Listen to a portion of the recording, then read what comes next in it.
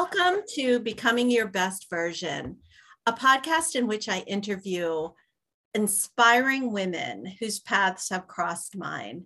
And this is an interesting story. My guest today, Ronit Plank, and I have a strange connection in that I went to grade school with her brother-in-law. A mutual friend introduced us online thinking we'd have a lot in common, which we do. We were just chatting, and probably could have gone on for hours. But I wanted to get this podcast online because this woman, Ronit Plank, is a writer, speaker, teacher, and mother whose work has been featured in the Rumpus, the Atlantic, the Iowa Review, the Washington Post, Seattle Times, New York Times, and elsewhere. Her stories and essays have been nominated for both the Pushcart Prize and the Best of the Net. And she is the author of this amazing book called When She Comes Back, a memoir about the loss of her mother to a guru whose name I can't pronounce, but she will, and their eventual reconciliation. Her short story collection called Home is a Made-Up Place won Hidden River Arts 2020 Eludia Award and will be published in 2022 by Sowilo Press. She's also creator and host of the award-winning podcast called And Then Everything Changed, featuring interviews with authors, survivors, and people in recovery about a pivotal moment in their lives and the decisions that have defined them. It's super fascinating. I'm already hooked. She lives in Seattle with her family. Check out Ronit Plank, RONITPLANK.com for more information and links to her book, her articles, and podcast. Welcome, Ronit. Thank you so much for having me, Maria. I'm so happy to be here. So you have such an interesting way of connecting with people, and that is examining the moment where everything changed. The pivotal moments in one's life, whether it's one seminal moment or many. And that's where I suspect that's where most of us grow the most. Mm-hmm. So why don't you tell us what made you decide to examine that, starting with your podcast, or did the book come first? Mm-hmm.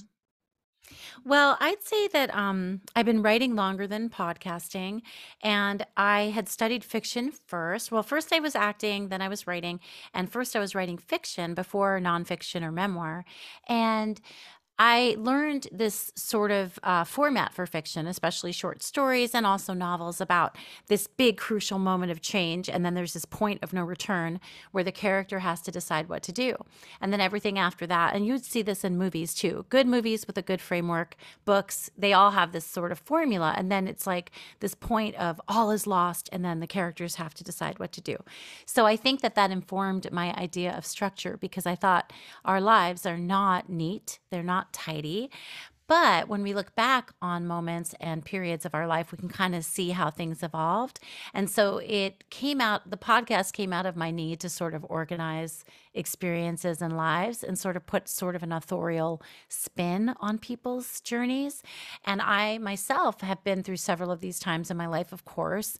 And I would say one of the bigger moments for me was deciding to really stay still a bit and look at my own behavior and my own past and how I could be better in my own life despite what I had experienced growing up.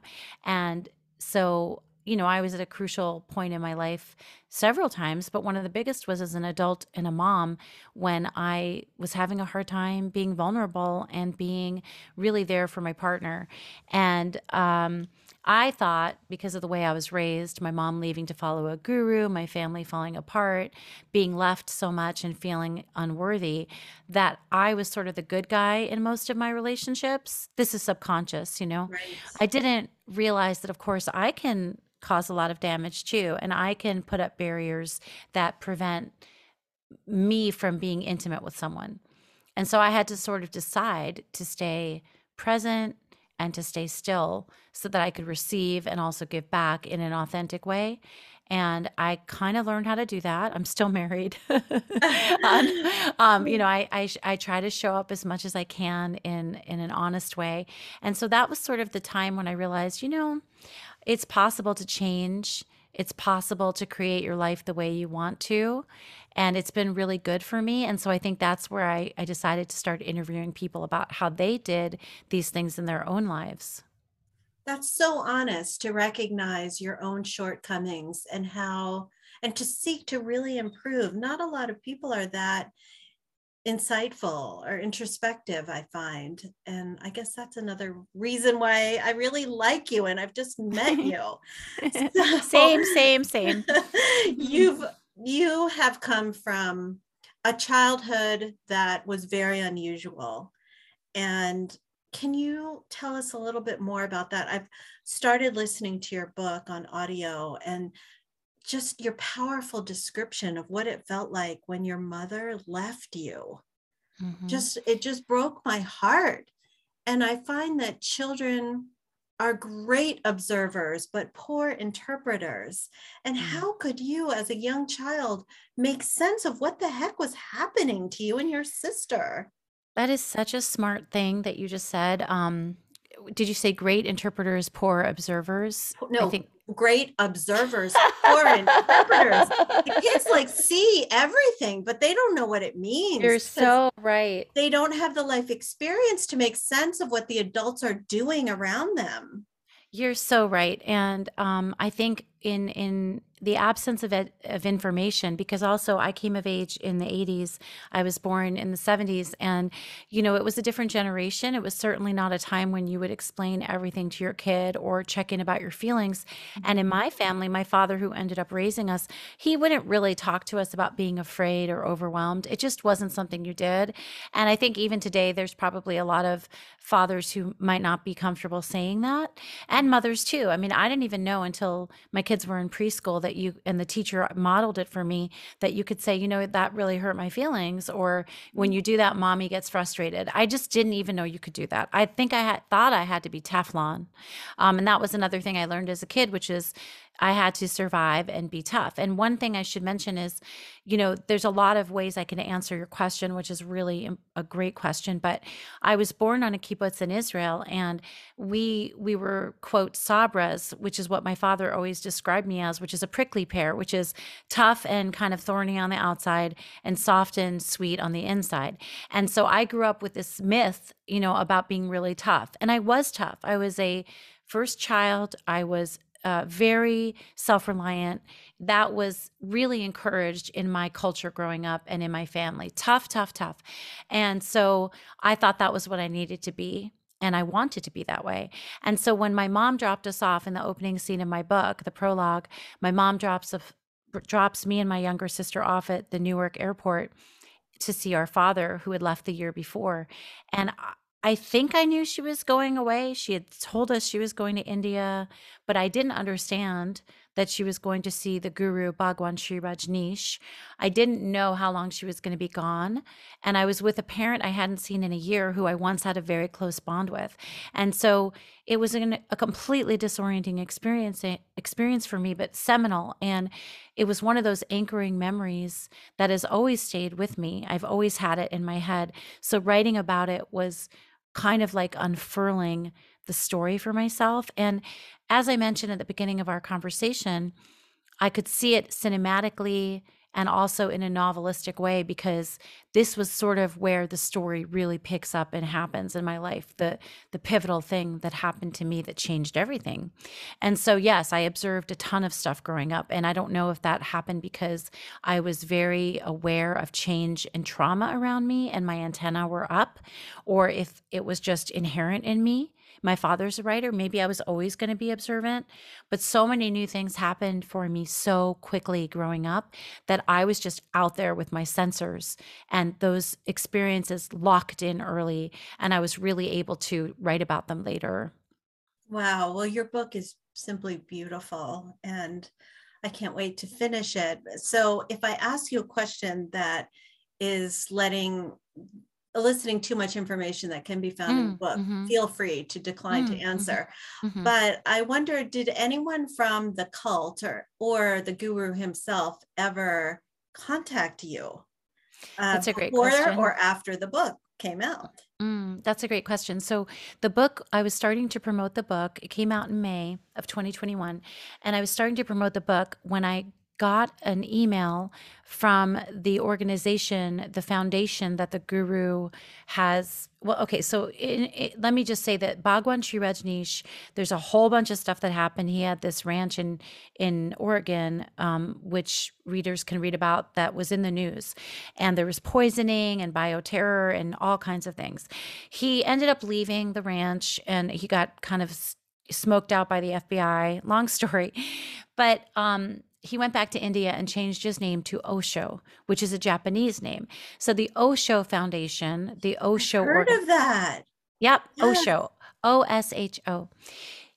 They contacted me and asked for how they could get a hold of a signed copy of my memoir, which I thought was really interesting because I don't know that they would especially appreciate the backstory that I offer, the way that I unpack what happened, because I did not drink the Kool-Aid of Bhagwan. I am, oppositional to high control groups, MLMs, spiritual leaders because of my upbringing. So that happened. And also in my memoir, I changed all the names, even the name of a problematic player who arrived late in the book that my mom ended up getting sucked back into the cult with. I didn't want any kind of retribution. I really wanted to tell my story without pointing fingers in a big way, just offering information to the reader. Mhm. And I will say that one commenter on my Instagram said, well, it's all good for you to criticize Bhagwan, but you're getting rich off of a book about him. They also said Osho changed my life. I never met him, but his teachings have changed my life. And so, first of all, authors rarely get rich. Yeah, that's for sure. I just want to clear that up. Second of all, uh, that was my experience. Like, and the truth is, in my book, I do question whether, if it hadn't been Bhagwan / Osho, would my mom have left for another reason, right? Maybe it was an excuse. And so that's the answer to that question. And I do want to go back. I forgot to add this to the interpretation question. In the absence of information as a kid, in only observing everything, I decided that my mom left because of me.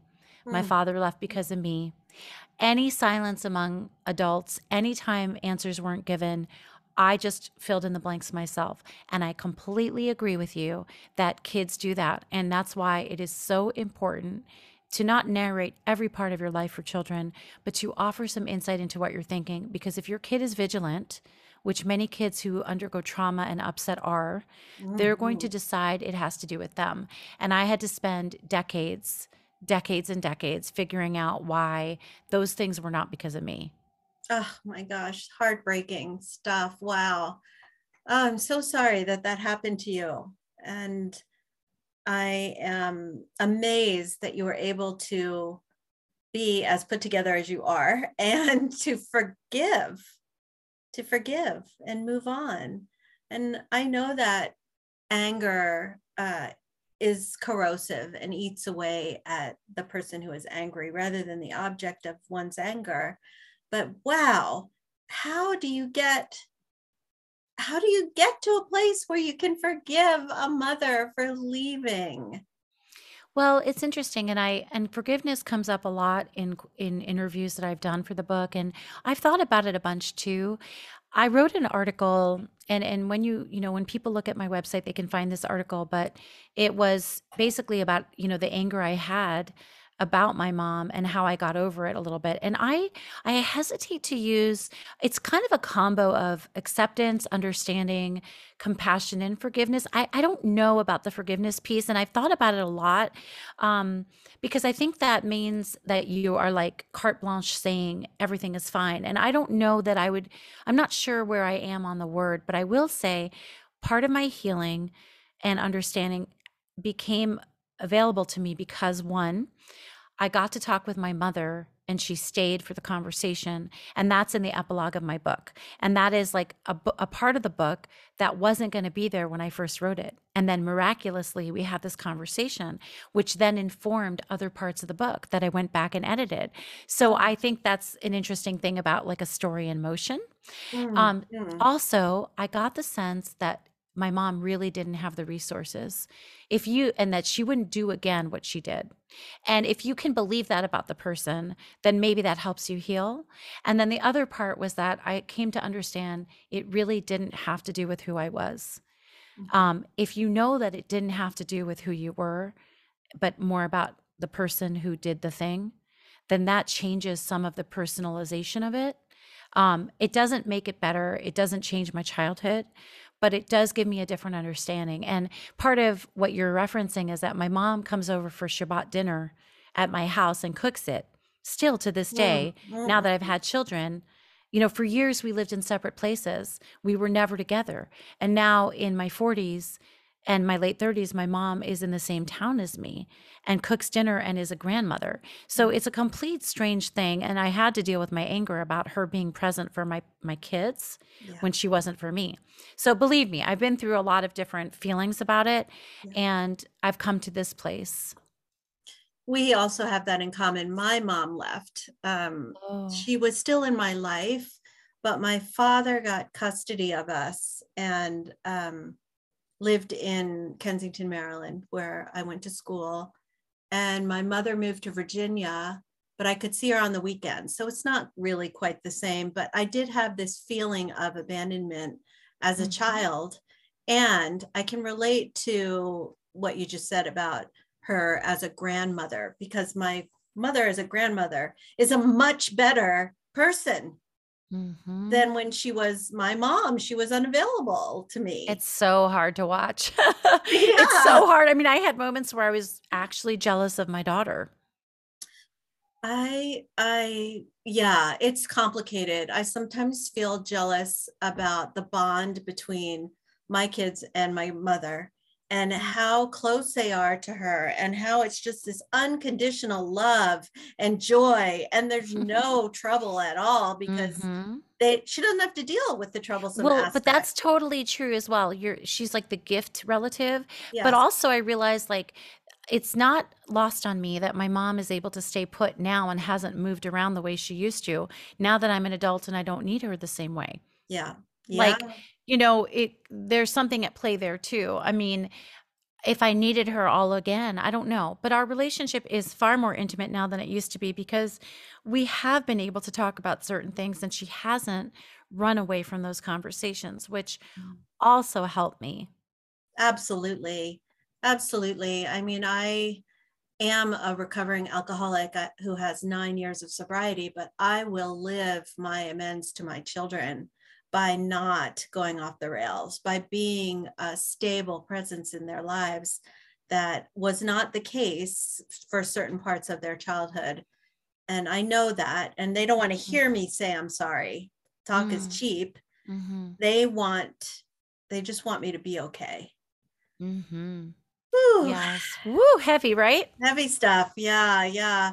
So your podcast called And Then Everything Changed. Mhm. Give me an example of someone you've interviewed that really made an impact on you by discussing a painful, pivotal moment in their life. Oh my gosh. Let's see. With over 100 episodes, it's Gosh. so hard to pick. I guess I would say that one of my very favorite episodes, it's my first episode. I'm always going to go back to Paul because he helped me create the podcast. So he was raised in a very evangelical, they were missionaries. He's older than me and he's this tall man. We ended up interviewing in person in Seattle when I launched 2 years ago. Deep, Mm, beautiful voice. Everyone should listen to episode 1. And his father was a missionary and they lived in Japan. And unbeknownst to a lot of people, although if you're in the missionary world and the evangelical world, you might know this, punishment was harsh. His mom followed they followed a very gender specific role in the family.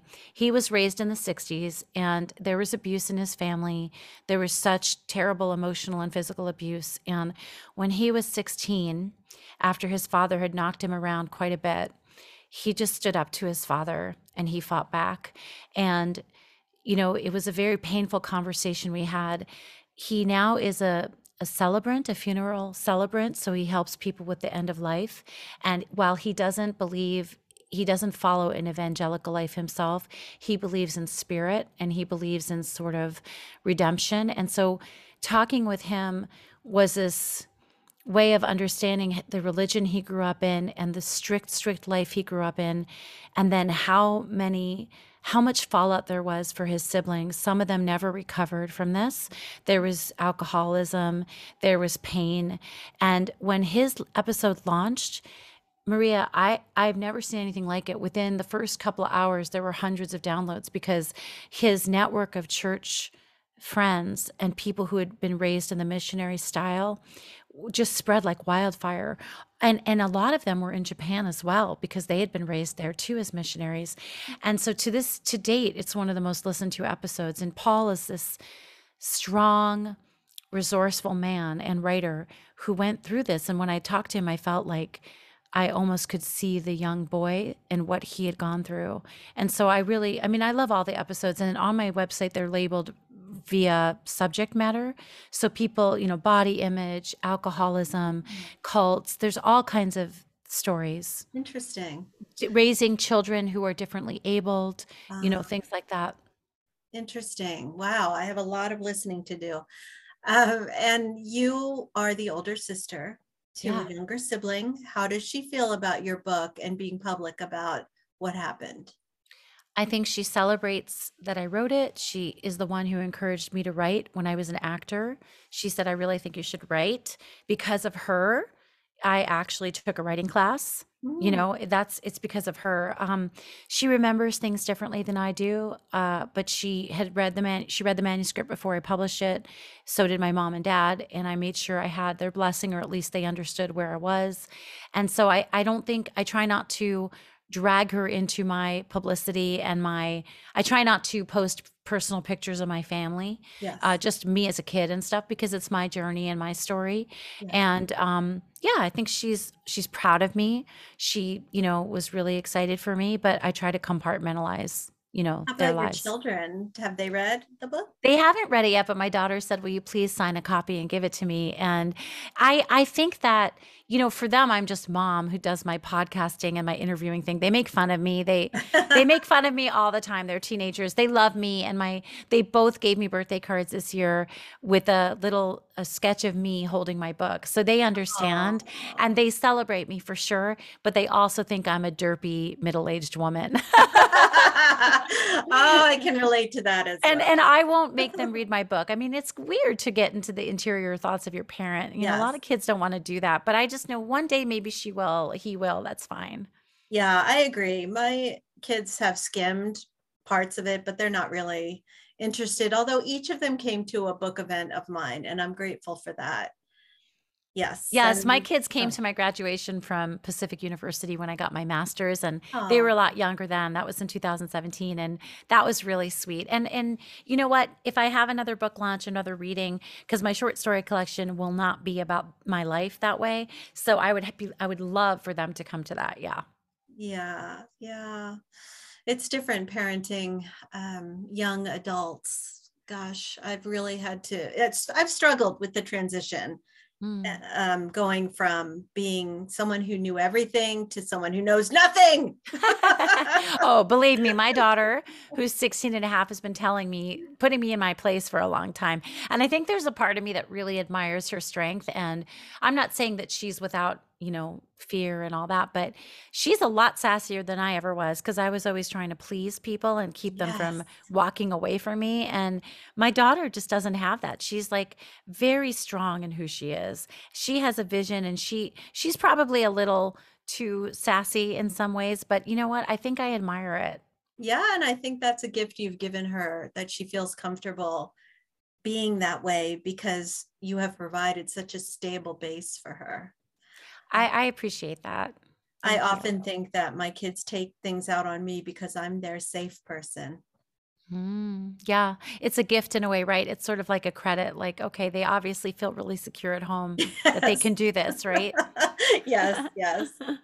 So the my favorite question to ask my guests, and I've never received the same answer, is what do you do to become your best version? I have struggled with this, and I think that for me, it's a balance of pushing myself and also resting when I need to rest. And I think I drive hard, and I have a husband who's so sweet and will tell me, you really should sleep in today, or you got to give yourself a break. It's very sweet because he helps me with my self care. And Mhm. it's really a gift that I've been able to slow down and take care of myself and not push myself the way I did as like the robot kid and adult I was for so long. And so I think to be the best self, I give myself time to understand that I don't have all the answers. Eventually, they will come to me, that it is a process and that nothing is ever perfect. And I just need to accept that I'm doing the best I can. That's beautiful, beautiful, and words of wisdom for all of us. So I thank you for taking time from your busy schedule to be with us. Visit ronitplank.com, RONITPLANK.com. She offers coaching, you budding writers out there, for memoir coaching, developmental edit. She's a terrific editor and just an all around interesting, vibrant person. And I hope that you will join us next week for another installment of these amazing, inspiring women. Thank you, Ronit. Oh, Maria, thank you so much for having me. And it was just so fun to meet you and talk with you. Thanks.